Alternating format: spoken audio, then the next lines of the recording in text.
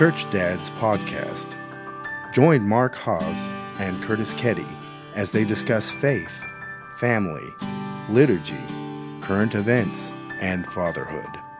Be a part of the discussion by emailing churchdadspodcast@gmail.com. Now, here are the dads. Hello. This is the Church Dads Podcast, and we're joining you now in the month of December, the first Monday of December, as we come to you the first Monday of every month. And I'm joined today, of course, by Curtis Ketty. Hello. Nice sweater, Curtis. I like it. Thank you. Yeah, this is one of my favorite kinds of sweater, a button-up sweater. Makes me feel a little bit like Mr. Rogers, which is something, I can aspire to proudly. Feel like that guy. And you need that sweater because it's freezing cold. It definitely is here. We're in like the mid-20s for the last 3 days. Oh, yeah. We got hit by a big storm, and there's snow everywhere, and I'm definitely missing those beautiful fall days that I was expecting to get, but winter has co-opted the rest of autumn, it looks like. So, yeah. Now, is this the first year you've been in the position you're in as a catechist, and you've been in this like wintry 4 seasons year? Is this your first like winter to coincide with the liturgical year as a teacher? No. This is my second. Oh, the second one. Okay. Yeah, this is my second. And we are very blessed to live in this hemisphere where we see in the natural world things that help us enter more deeply into the liturgical year. It's not necessary, but it's like an added bonus. Isn't it so helpful? Sure. It is. Yes. So by the time we broadcast this show, yes, we are in the first week of Advent, and that's our discussion today is nice. Advent. So what a perfect month for this, as we've just kicked off the season. And the year, because it's, That's right. Happy New Year. Yeah. Happy Year C. C for Church Dads Podcast. That's right. Yeah. Good. All right. Well, the season of Advent. And Advent is a unique season because it exists not for itself, but it exists for a different season.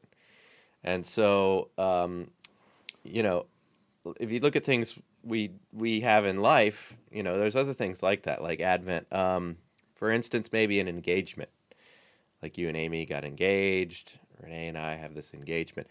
We don't get engaged for the sake of the engagement. And most of us just kind of want to get through the thing and let's get married already, most of the time. Or for instance, Curtis, you're a big baseball fan. I'm a big football fan.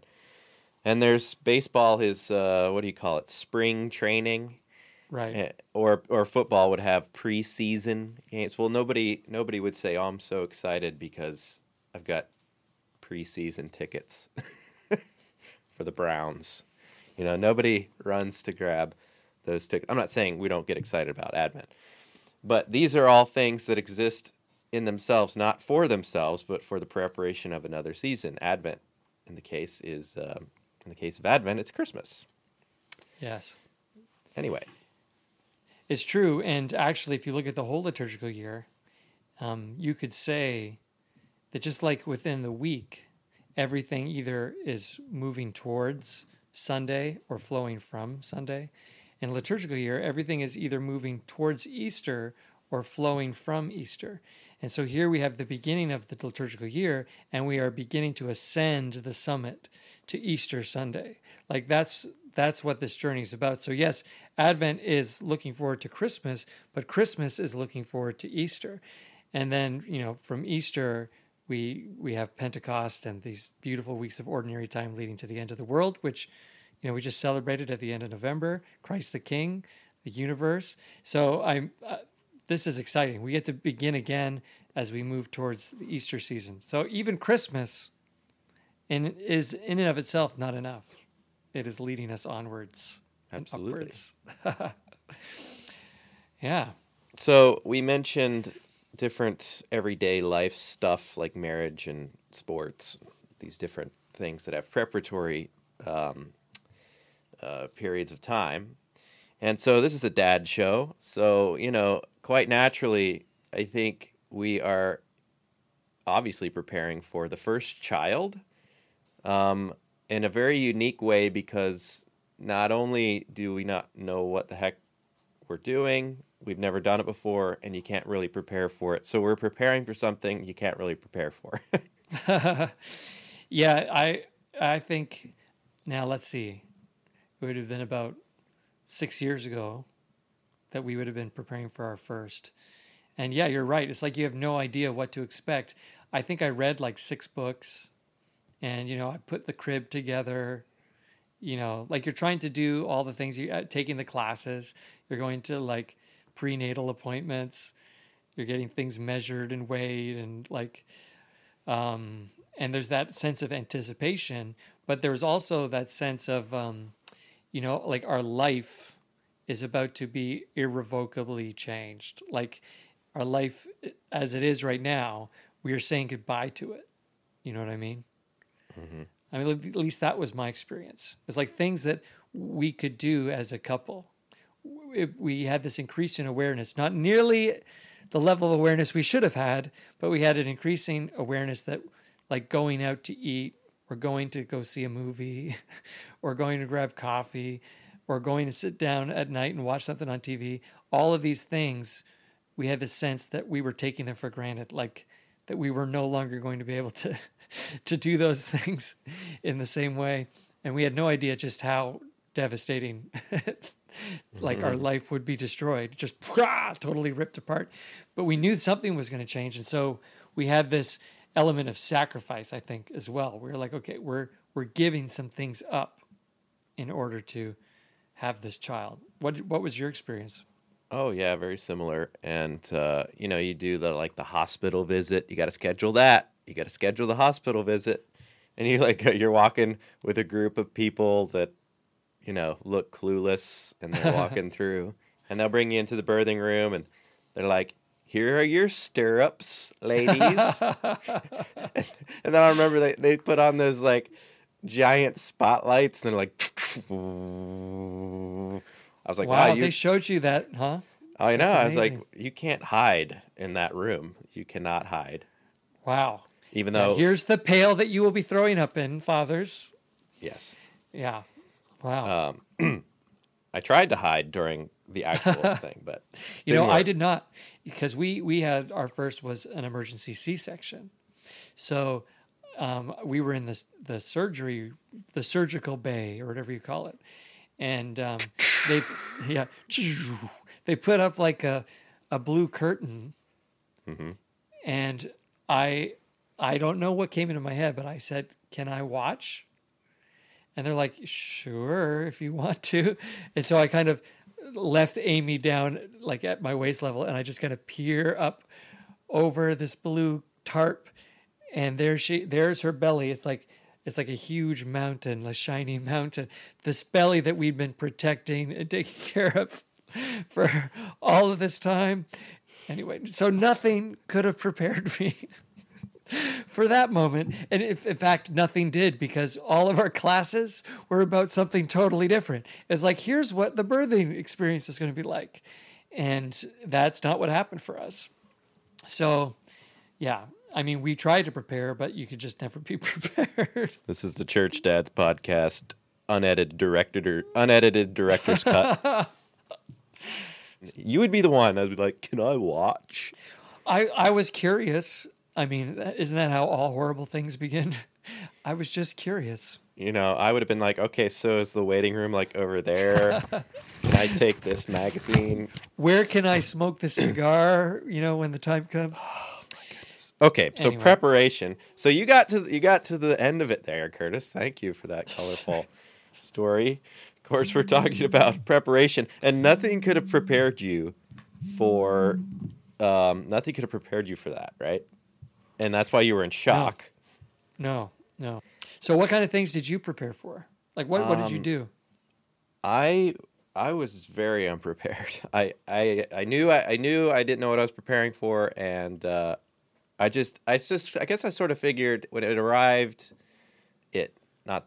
when our new life arrived and the baby arrived, that that we would just sort of instinctively know what to do. So I didn't think too much about it. I mean, so we didn't do like a birthing class. We did visit the hospital. We did a breastfeeding class. The only class we really did was that one, which blew my mind. I was amazed. Yeah. And to the point where we both were unbelievably amazed, and just kind of changed our whole thinking of that. And so that's what we do now. But as you know, with our first that came along, Curtis, we had it kind of easy. Yeah, I was going to say, were you preparing to have to wake up in the night to a screaming child 4 or 5 times a night? Oh, and then suddenly you get a child who sleeps through the night the second week for the rest of their life. Yeah, 15 hours at a stretch. Oh, I was unprepared for this. Yeah, I don't know. So you read 8 books. I read 0. I don't know. I think I don't know. It goes up by 2 every time. I read 10 books. Yeah.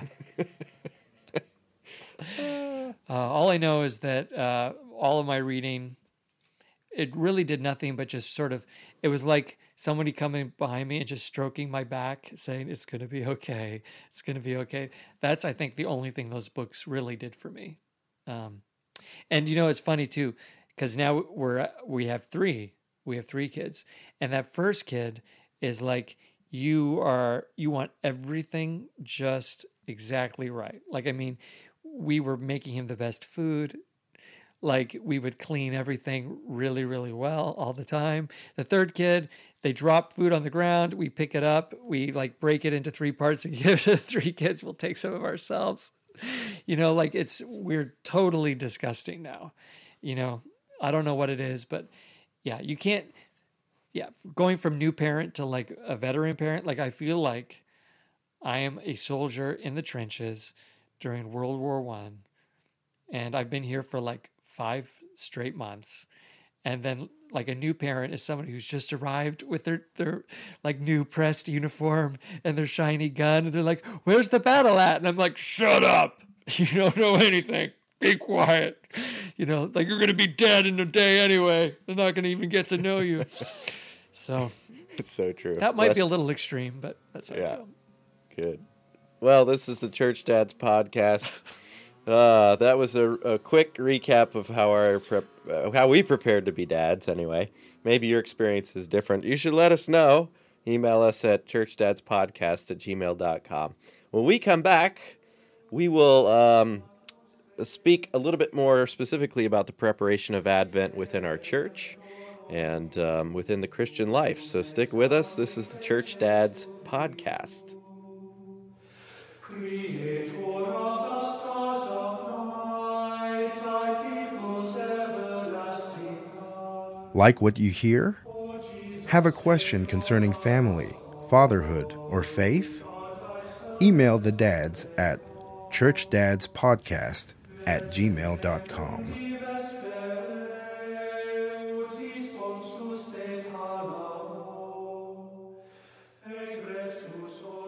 Happy Advent. This is the Church Dads podcast. We're talking about Advent and preparation and preparing our hearts and our homes and our churches for the coming of the Lord. And Curtis had a very interesting poem to start with, didn't you, Curtis? I do have a poem here. And this is by J.R.R. Tolkien, so a little connection to a previous podcast. But the reason I love this poem is that Advent, the word Advent actually means arrival.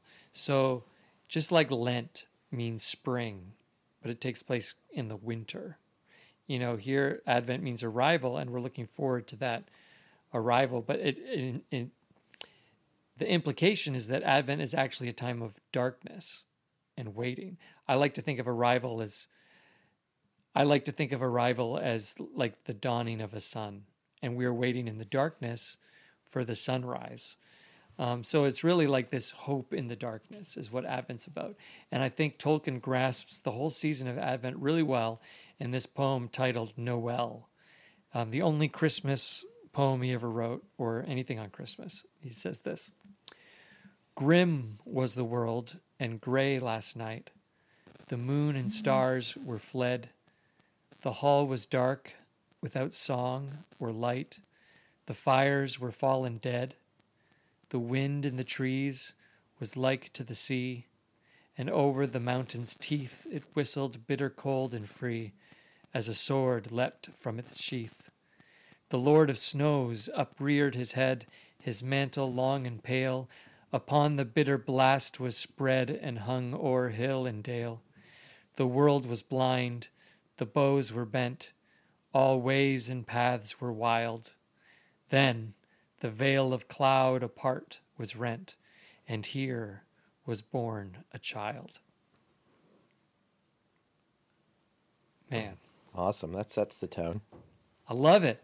Because, yeah, it's in the darkness, it's in the violence, it's in the cold and the death of winter, when all seems lost, that the veil of cloud apart is rent.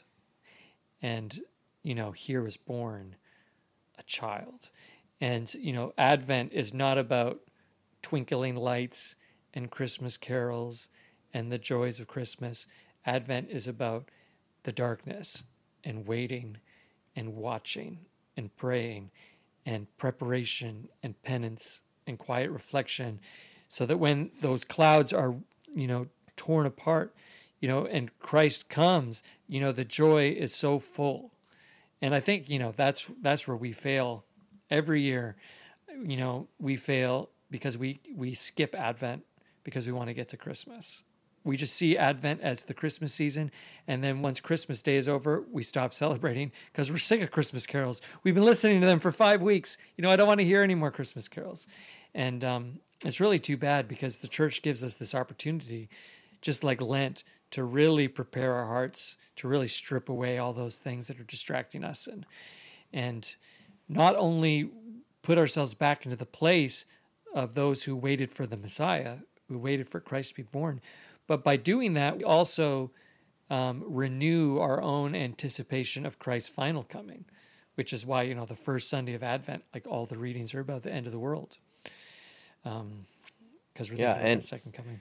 And it's easy for us today because the covenant's been fulfilled, and we know, to some degree, we somewhat know the end of the story. Well, for if you want to think of it, the original Advent, God's chosen people, these were a people that had kind of made it, or at least they thought, and then they lost everything, quite tragically. Yeah. And so the 4-week Advent, that's one thing today. Well, imagine a 490-year Advent? Oh, longer than that. Untold millennia. Because, we're talking from the moment Adam and Eve were exiled from the garden. The world was plunged into sin and darkness and death. And it's like from that moment on, there's this like longing for restoration. How is it going to come? And yet it seems the promises are made and they seem to be fulfilled in Israel and the kings of Israel, David and Solomon. But yeah, it all falls apart. And, like the royal line is decimated and the Jerusalem and the temple are destroyed. And yeah, they're plunged into this really dark time. And yet we still have all the prophecies of Jeremiah, like that one day all things will be restored. The Catechism has one paragraph that speaks about Advent, just one in the entire Catechism. It's paragraph 524. It says this: when the Church celebrates the liturgy of Advent each year, she makes present this ancient expectancy of the Messiah. So she makes present that expectancy. For by sharing in the long preparation for the Savior's first coming, the faithful renew their ardent desire for his second coming. By celebrating the precursor's birth and martyrdom, that's John the Baptist. By celebrating the precursor's birth and martyrdom, the Church unites herself to his desire. He must increase, but I must decrease. And that, I think, is the way you sum up Advent, is those words of John the Baptist. He must increase, I must decrease. This 4-week period, we decrease, and we ask him to increase. And it's really, like I said, we're so blessed to live in where we do in the Northern Hemisphere, where the days are physically increasing in darkness. like the days are actually getting shorter, and we don't have as much light, and the darkness is starting to overwhelm us, and the turning point is actually Christmas. It's right there on the equinox that it like turns and the days begin to increase again. I mean, it's this beautiful, just like this natural way of teaching. It's like, yeah, it's dark and it's getting darker and it's getting darker, but soon he will increase. He will increase. The light will come. It's like first you see the sun, the light's just starting to change on the horizon. You don't see the sun yet, and you get that beautiful sort of twilight. Like it's kind of a, dare I say, purpley violet color, as the sun is preparing to come up. And I think that's what I think of when I think of Advent. I think the sun is about to rise. I love it. Yeah, it's interesting you brought up John the Baptist, because the 490 years I was referring to was when Gabriel, the angel Gabriel, yes, appears to Daniel, and all is lost, and Daniel 9, is that right? Yeah, but I believe so. And so the angel Gabriel, we only think of the angel Gabriel for going to Mary, but he has appeared before. He goes to Daniel and he says, he doesn't say 490 years. It's like, what, some 70 weeks. Yeah. Yeah, but to the day, it was 490 years that the angel Gabriel appears to Zechariah. Yes. Who is the father of John the Baptist. Yes. And then he appears to Mary. And what's interesting is the first person on earth, you might say, to recognize the Lord Jesus is an unborn child, John the Baptist. The first person to recognize that Christ is even on the earth is an unborn child, John the Baptist. He leapt in his mother's womb. Mm-hmm. That's pretty cool. Yeah, I never thought about that, the first person to recognize Jesus. I mean, other than maybe his mother, but the other person was an unborn person that recognized Christ. Yeah, actually, that's a beautiful passage for, if you're talking to another believer who believes in the scripture, like that's a great passage to point to show that, that there's a human life in the womb. Yes. Mm-hmm.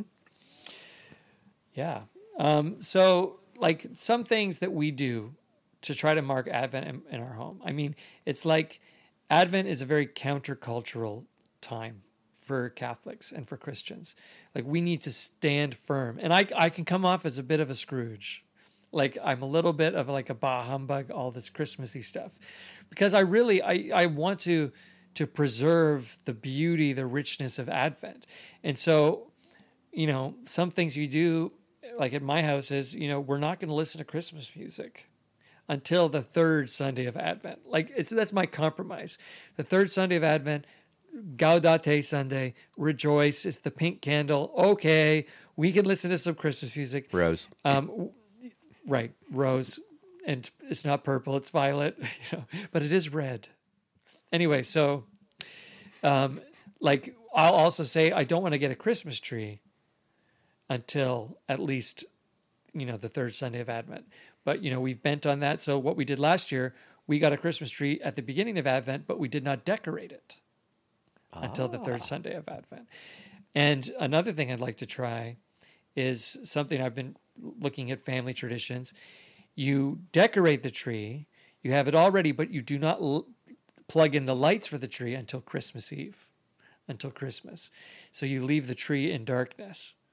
And I like that idea as well.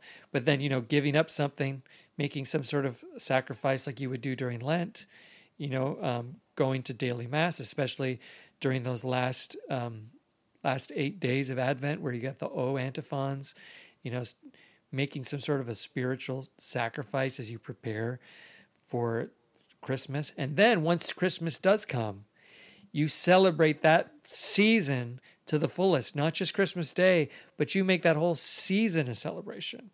And that can be also countercultural. People are packing away their Christmas trees. They're packing away all their decorations. That's when we should be coming into like the fullness of what Christmas is about. Do you have any? Leave it up. Do you have any Advent traditions in your house, Mark? Other than eating all the chocolate in your Advent calendar on the first day of Advent. Yeah, exactly. No, we have an Advent calendar. It's more of a tree with these little boxes, and so there's a little treat for each box. Historically, in our family, there's a tradition around the creche. So you might set it up, the nativity scene, but there would be no Christ child until Christmas. So my great-grandmother used to go around the neighborhoods and steal the baby Jesuses out of the nativity scenes. Has the statute of limitations passed on that? Are you allowed to say that? We don't want to get her in trouble. But no, I mean, part of our house is completely pagan. I mean, goodness, the elf on a shelf. Give me a break. Can't believe you have that creepy thing in your house. I know. So creepy. By the way, side note, I've used it to my advantage because now ours is named Jack. Jack will sometimes come with a different card every day, like not a card, like a note. Yeah. So, because, we got to use this thing to our advantage, because what you tell your kids is that, the elf is always watching and will report, any ill behavior. No. That's so bad. I don't like it. If I got to have this thing in my house, it's going to work for me. Do you have to have this thing in your house? I guess you do now. I do now, yeah. I don't like that kind of stuff because it teaches my children that Christmas is just about making sure they get a good gift. And again, bah humbug on me. But I mean, I do want to give my children gifts for sure. But at the end of the day, it's not linked to whether they were naughty or nice. Thank God, literally, that he didn't send his son to save me because I had been nice that year. It was while I was still a sinner that he died for me. So I don't like linking the incarnation and the giving of gifts with somehow I earned it with my good behavior. So take that elf on the shelf and throw him to the wolves, my friend. I do not disagree with anything you just said. You are teaching works-based salvation. Yeah, and I'm trying to teach my kids about St. Nicholas, like the actual St. Nicholas. You put the socks out or anything? I don't know. No, we're thinking on December 6th. That's when you put the shoes out. And yeah, I want to teach them about St. Nicholas. And I actually want to teach the children at my parish about St. Nicholas. But there's this underlying sort of no, you can't, because if you talk about St. Nicholas, they're going to know that Santa Claus is not a real thing. And that also grinds my gears, Mark. It boils my blood. I'm like, there's actually a saint with God, gazing upon his face, wanting to pray for your children, wanting them to receive the greatest gift of all, but we're not allowed to talk about him because it might dispel the myth of Santa Claus that we tell our children like it's real. And then one day they're going to grow up and say, well, you told me about Santa Claus and he's not real. Is Jesus not real either? We should not link these things together, especially on a holy feast of the church. Suddenly have this other myth that we're just kind of winding together with the great true myth of Christianity and expecting our kids to be able to figure it out. I think it's an extreme disservice. Bah humbug. You're a mean one. You, my friend, are on the naughty list. If you have children, please don't let them listen to this podcast. The damage is done.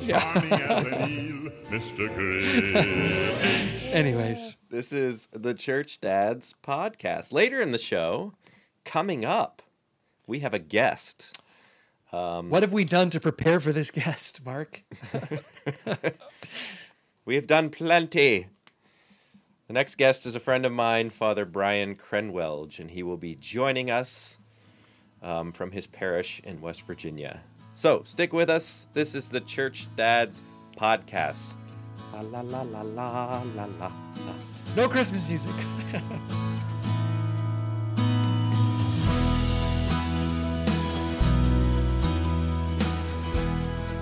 This is John Williams, and you're listening to the Church Dads Podcast.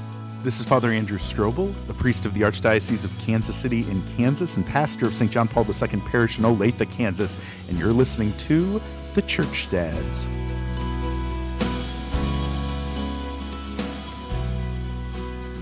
Welcome back to Church Dads.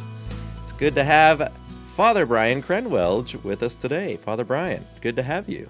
It's great to be here with you. Thank you. Father, you are the administrator at two parishes, Holy Rosary Catholic Church in Sistersville, West Virginia, and Mater Dolorosa Catholic Church in Paden City, West Virginia, and you are the newly appointed Assistant Director of Vocations for the Diocese of Wheeling-Charleston. Did I get all that? Yes, yeah, and so they're using my youth while I have it, right? They're putting me to work, right. Which is great. No, it's a joy. I was just assigned to these two churches here in June, and then I became the assistant director for vocations in August. I believe it's August. Yeah. And so it's been a whirlwind. It's been great. And when were you ordained? I was ordained on June 4th, 2016. Okay. So coming up, not there yet, but we're coming up in 3 years. Okay, wow. So. Amazing. That's awesome that you now get to be helping with the vocations ministry. You know, having so freshly gone through all that discernment and preparation and formation yourself. Yeah, it's an honor. I mean, I find it a true honor to be able to serve the diocese and really strive to help young men discern, all ages, but men discern God's will, and if they're being called to the diocesan priesthood. And you're right. I literally was just in their spot, minus 6 years ago, give or take. And so it's, I can still remember vividly what guys are thinking, what fears they might have, the questions they're asking. Mm-hmm. So I try to keep that in mind in perspective. Yeah. But striving to do my best with my imperfect self. So very good.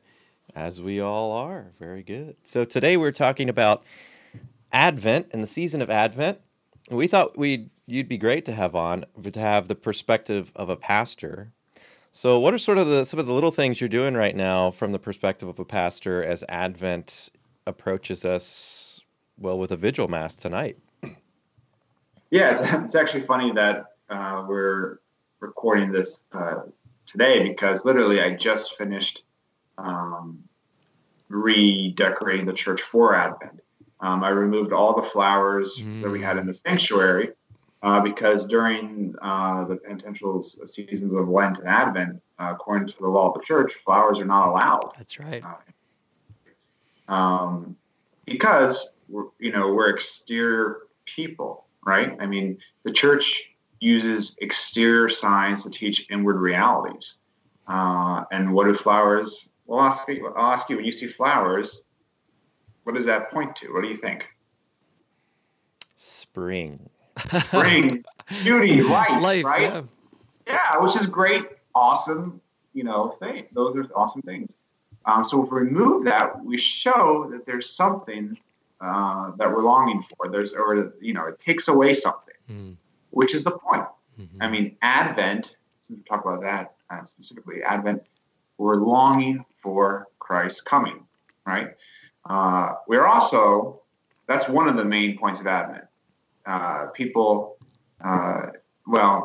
generally know the second one too. We're longing for something else. What do you think it is? The second coming of Christ. That's why on the readings for this Sunday, it'll be all about the end of the world as we know it, right?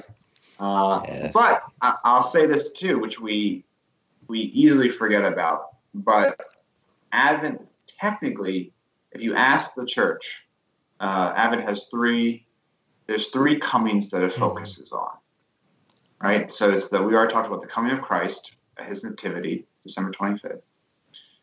The second coming, his triumphal return at the end of the world.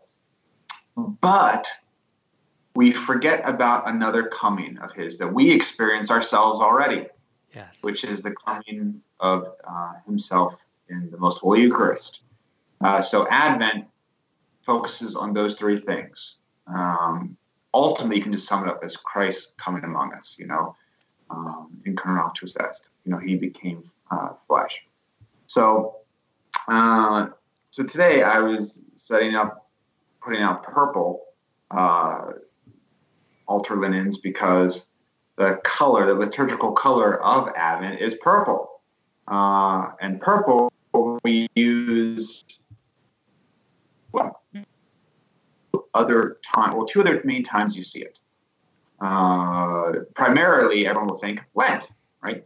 Because Lent is another penitential season. We're preparing for Easter, for Christ's passion, death, and resurrection. And then there's also another time where we can see it. When do you guys think it is? Ooh, good question. When we can see purple. The key word is you can see it. It's an option. Wouldn't it be at a funeral liturgy? Bingo. Ding, ding, ding, Yes. ding, ding. Oh. Such a teacher's pet. Sorry. Funerals, you don't see this a lot, but funerals, the church allows for three main colors. White symbolizing resurrection, purple symbolizing repentance, need forgiveness of sins, then black symbolizing death, the reality of death. So, do you have black vestments, Father? Is the Pope Catholic? Yeah. We have to have all our liturgical. That's great. So, and Fantastic. actually, the official color when Advent first began was black. But now it is purple. So Advent, we commonly forget that Advent has a penitential aspect to it. We associate Lent, suffering, Lent, the meatless Fridays, just like, the long, 5 Sundays of Lent. It just goes on and on and on. But Advent, we've really forgotten that there is a penitential aspect to it, and the church teaches us this. It's not on the forefront like Lent is, right? Because Lent we're actually focusing on the death of Christ, whereas we're focused on His coming. So there's a joy involved. There's a joyful expectation in Advent. However, remember, we're really in Advent. We walk with the Israelite people of old, the Hebrew people of old, as they're longing for the Messiah to come. And what did they do? They did actions of repentance. They would wear sackcloth and ashes. They would do all sorts of little ways of sacrifices, and their longing, recognizing their need for a Savior. And so in Advent, we're called to recognize our own need for a Savior. So that's why there is no Gloria. You will not, or you should not hear a Gloria if you go to the Vigil Mass tonight or tomorrow. Because the Gloria, one of the church's greatest hymns of praise to God, which has been in the liturgy, if my memory serves me correctly, it was put in by a pope in the Christmas Mass in the 100s. So it's been around, right? So that's removed, though, because there's a sense of longing. We're longing to see God, okay? Then the priest wears purple, which is a sign of need for repentance. So don't be fooled. We should there is a sense of repentance in Advent, or there should be.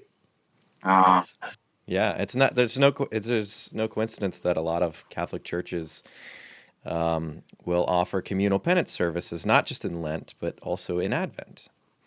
And you're going to have to check me on this, but it always seems with Catholics, the church always has to clarify a rule for someone who says, well, what's the least I have to do? What's the least I have to do? What's the least I have to go to this? What's the least I have to receive this sacrament, whatever? And so I have to check this, but I'm pretty sure the church The answer is 15 pieces of flair, Mark. Yeah, 15 pieces of flair. That's such a good analogy. Anyway, so I think the church instructs us to receive communion once a year. I believe that is the minimum. I believe the church instructs us to receive the sacrament of confession twice a year. So No, that's just once a year. It's once a year. They used to call it to the Easter duty. I think that was for communion, receiving communion on Easter time. So it is once a year for the sacrament of confession. However, there is a little, technically, I don't like to say this because I don't want to prevent anyone from going to the sacrament of Christ's mercy, but you only have to go to confession once a year if you have a mortal sin on your soul. That being said, go to confession. You should. It doesn't matter. Go to confession if you have venial sins. My mother. I was very blessed. My mother was a spiritual rock in a way in the family. She would take my sister and I to confession once a month. Every month, didn't matter, rain or shine, we'd walk there to the church. We lived about, a couple blocks away. And it didn't matter if we wanted to go or not. She felt the need that we needed to go, so we went. And that drilled into me, though, from a very early age, from second grade on. I remember when we'd have the communal pen service at school, and I'd go in there, bless me, Father, for I have sinned. It's been, 2 weeks since my last confession, because, I don't know, it just takes me. We used to be like, what? It was like a maze, like 2 weeks, wow, And to me, I wasn't, it had nothing to do with me. It had to do with my mom. She was the one who was like, you need, So she drilled this into my sister and I, this practice of frequent confession, which when I became a priest, remember, so I lived in a very, I knew what I grew up with, and I knew what I did, but I became a priest. It was mind-boggling to me to recognize many even more than many, sad to say, Catholics don't see the beauty in confession. And even if they're practicing Catholics, like even if they're very devout, they don't go to confession hardly ever. And I was like, that shocked me when I first was ordained, because that was just not my experience growing up. Because confession is it's one of the most beautiful aspects of our faith. And once someone truly understands it, they want to go to confession. It's a desire on their hearts and their souls. So Advent is a perfect time to go to confession. So because of that, we're recognizing our need for a Savior. I hate to break it to people, but I always tell people this. Unless you are the Immaculate Conception and we're about to celebrate you in a couple days, or unless you are the Savior of this world, and maybe unless you're St. Joseph, maybe that's a uncertainty, you have sinned. All right, so you need to go to confession. Yeah, it's necessary. It's not that we even, of course we need it. It's something Christ establishes. It's God-breathed. Yeah, you're absolutely right. This is the perfect season to do it. And you mentioned your mother. We kind of mentioned, we were talking about this in the last segment. Did you have any particular Advent traditions during the season of Advent in your home? Sure. Yes. So we would have the Advent wreath that we see at church.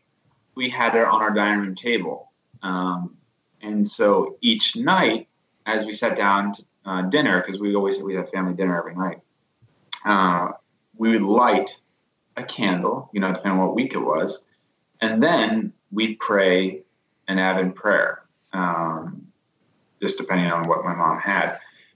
So we had that. And then we also would hang up, you see typically an Advent calendar where you count down the days to Christmas. We have Father Brian Krenwelge with us on the Church Dads podcast. Stick around, because next, all three of us are going to be available to answer 3 great questions during our Q&A period. Stick with us.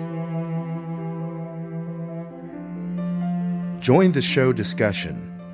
Email the dads at churchdadspodcast@gmail.com. Follow the dads at facebook.com/churchdadspodcast. Be a part of a revolution to empower the Christian family. This is the Church Dads Podcast.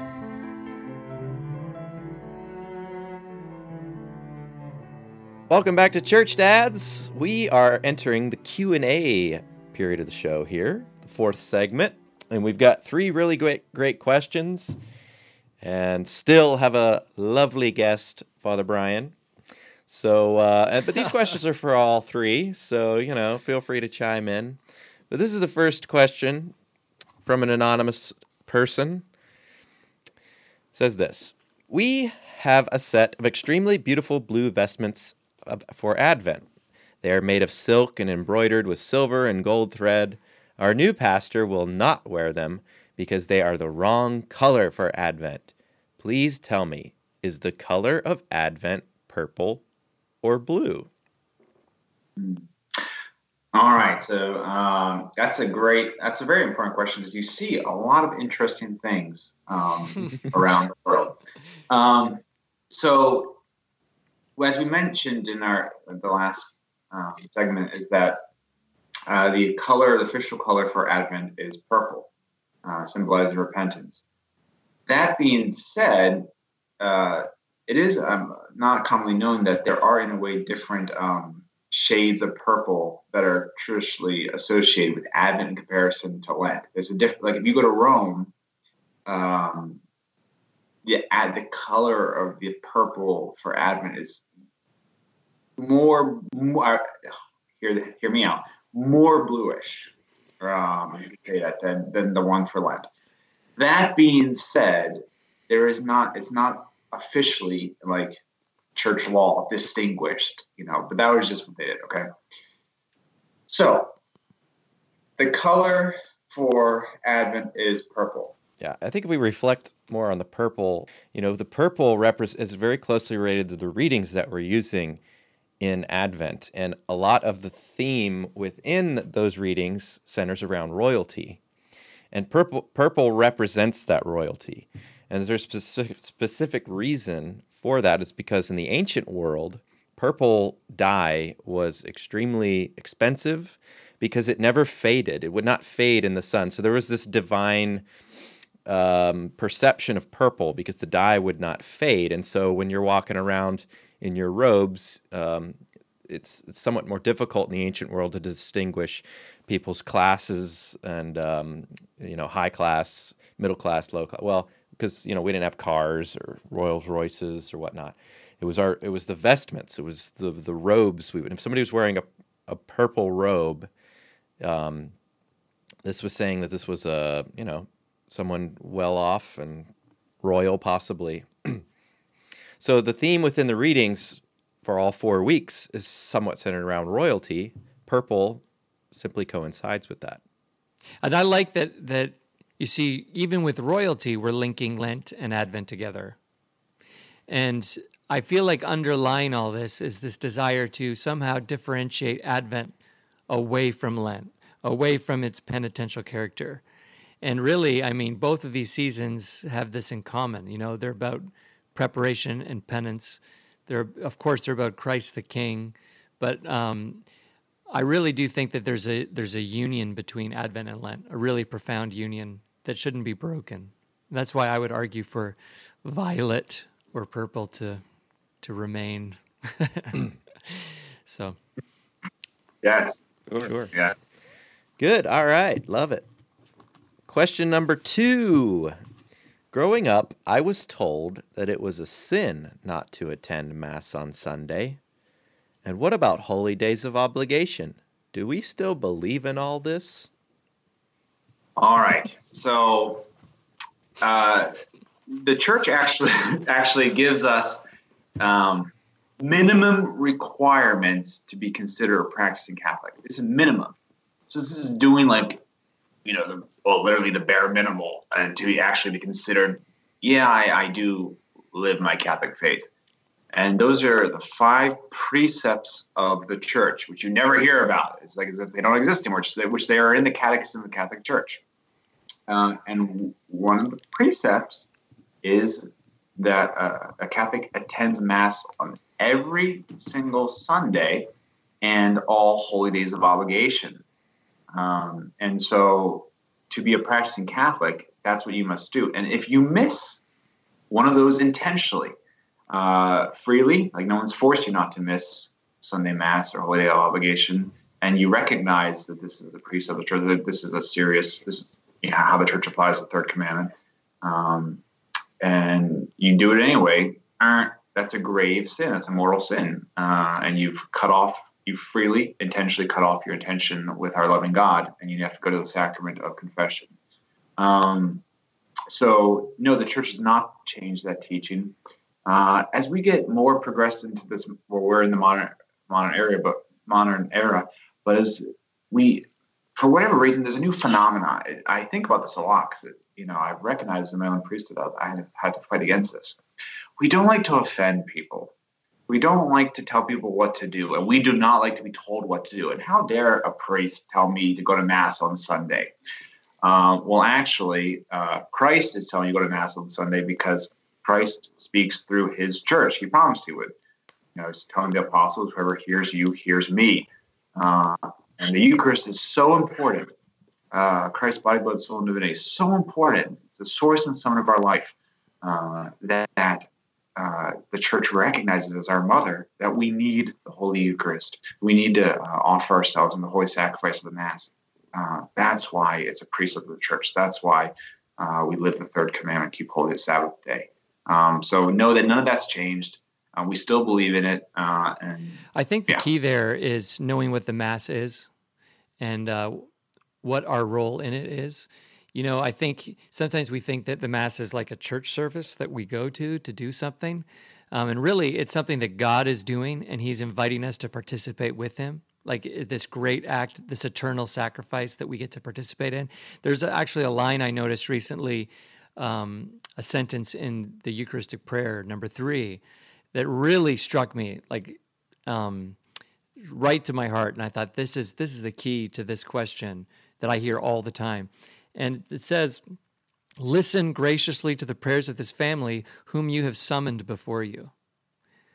And this idea that the Lord of the universe, who has given us new life, who has given us all of the grace, who has given us himself, has now summoned us before him.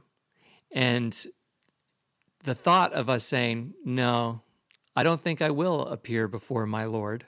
He summoned me, but I'm going to stay home. It's such a breach of relationship that, of course, it's grave. So it's not just like this arbitrary thing that the church is saying, well, we're going to decide this is a grave sin.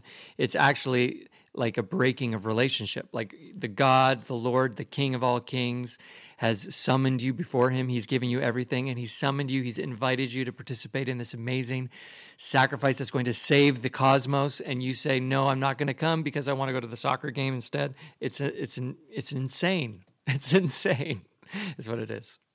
Question number 3. After midnight Mass, my daughter asked me what the smoke was all about. Though I know incense is a very Catholic thing, I was unable to answer her question. Can you help me? Incense. And I just say as another asterisk point, just a side note, I love incense. Okay. I love it. I love when you walk into a church and it smells like incense. It smells like a church. Because incense is in a way it's otherworldly, right? As like you don't see it being burned in Walmart. You don't see it when you go like pick up a Big Mac from McDonald's. You associate it with sacred things. Why is that? Incense, if you read the Old Testament, incense is very present. In fact, God instructs the Israelites to have incense burning in the tabernacle, which was the primordial in a way. It was pre-temple, so the temple would replace it when they were in the wilderness, and it would be perpetually burning. Because what did the tabernacle hold? Within the Holy of Holies, was the Ark of the Covenant, which had the Ten Commandments. It had some of the manna from the desert. It had Moses' staff that budded. But also they believed that God's presence was there. And so they burned incense. So it was a sign for God's presence. But it was also God also asked it to be used when they would offer sacrifice. And they offered sacrifice so frequently to God for their sins. And so it's associated with sacrifice. Then we hear, it's throughout the Old Testament frequently, but in the Psalms, we hear that famous psalm, my prayer shall rise up to you, Lord, like incense. So it's symbolic of our prayers, like the sacrifices being offered, our prayers rising to heaven. And then in the book of Revelation, when John sees the New Jerusalem, he sees incense being offered by the saints, so prayers of the saints. So it's very biblical. And like Mark said, Mass is heaven on earth. So it draws us into the one liturgy of Christ offering himself to the Father in heaven. It's a sign of sacrifice. We're offering the sacrifice for the Mass. It's a sign of our prayers. So it's such it's such a deep symbolism to it, and it smells great. And I think that's the third thing that incense represents. We have the idea of us being consumed and offered up. We have the idea of our prayers rising to God, but then also that odor, it sort of represents our virtue, that odor of sanctity that we want to have in our life. We often, the saints, they've said that they've died with the odor of sanctity, but I mean, we constantly want people around us to be sort of sniffing us and going, what is it about you?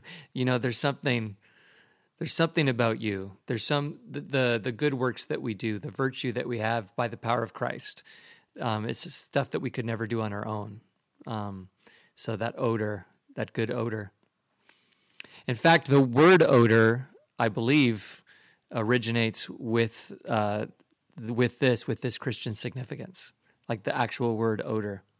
Anyway, fascinating, but not necessarily applicable right now. But well, it makes sense in Christianity or in Western society, where something I learned recently. This is totally an aside, but the word bead, B-E-A-D, actually means etymologically, like the history of the word, it means to ask. It comes from like bidden, and so like the bead, the prayer beads, like that's what gave beads their name. So, yeah. Well, that's fast. That makes I say that, but that's fascinating because the prayers of the faithful, the universal prayer in the Mass, technically, if you look up what they're referred to in the general instruction, they're called the bidding prayers. Ah, see, amazing. I love words. Words. Oh. Yes, good. Excellent. Father Brian, it's so great to have you. Thank you for joining us. An honor. I greatly appreciate the invitation. Come out and visit Paden City, Mater Dolorosa, and Sistersville, Holy Rosary, anytime. Okay, I'll be there tomorrow. I'm wondering, Father, if you could exit our show with your priestly blessing. Sure. The Lord be with you. And with your spirit. And mighty God bless you and all of you who are listening. Father, Son, and Holy Spirit. Amen. Amen. Thank you again.